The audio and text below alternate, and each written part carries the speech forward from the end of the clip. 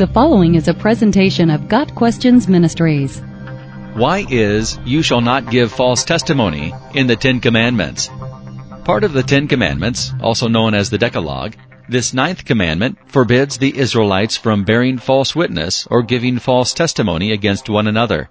Exodus 20 verse 16. To bear false witness against others is to lie about them, especially for personal gain. The Hebrew word translated neighbor in this commandment can mean an associate, a brother, companion, fellow, friend, husband, lover, or neighbor. In other words, the Israelites were commanded to be truthful in all things, but especially when speaking about another person. The people were not to lie publicly, as in a court of law, by laying at another's feet any false charge that could injure him, nor were they to lie privately by whispering, tale-bearing, backbiting, slandering, or destroying his character by innuendos, sly insinuations, or evil suggestions. The reasons for God's prohibiting lying and testifying falsely against one's neighbor are threefold.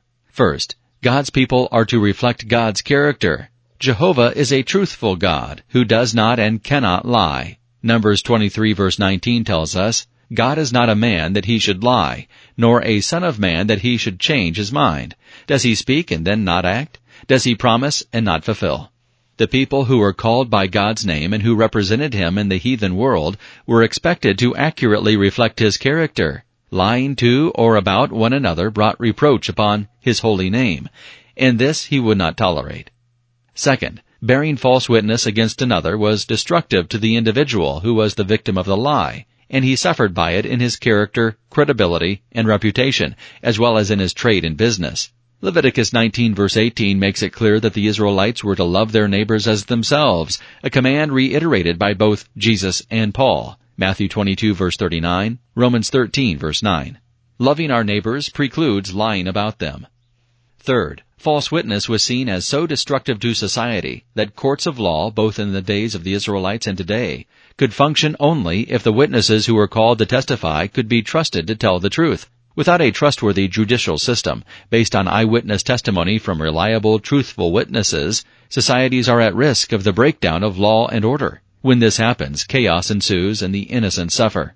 As noted already, the New Testament is equally condemning of false witness. Colossians 3 verses 9 and 10 explains the reason for the continued prohibition against lying. Christians are new creations in Christ. 2 Corinthians 5 verse 17. And as such, we reflect his nature. We have been released from our old self with its evil practices, such as lying and bearing false witness. As the Israelites were to reflect the character of Jehovah, Christians are to reflect to the world the character of Christ that identifies us as his own. Got Questions Ministries seeks to glorify the Lord Jesus Christ by providing biblical answers to today's questions. Online at GotQuestions.org.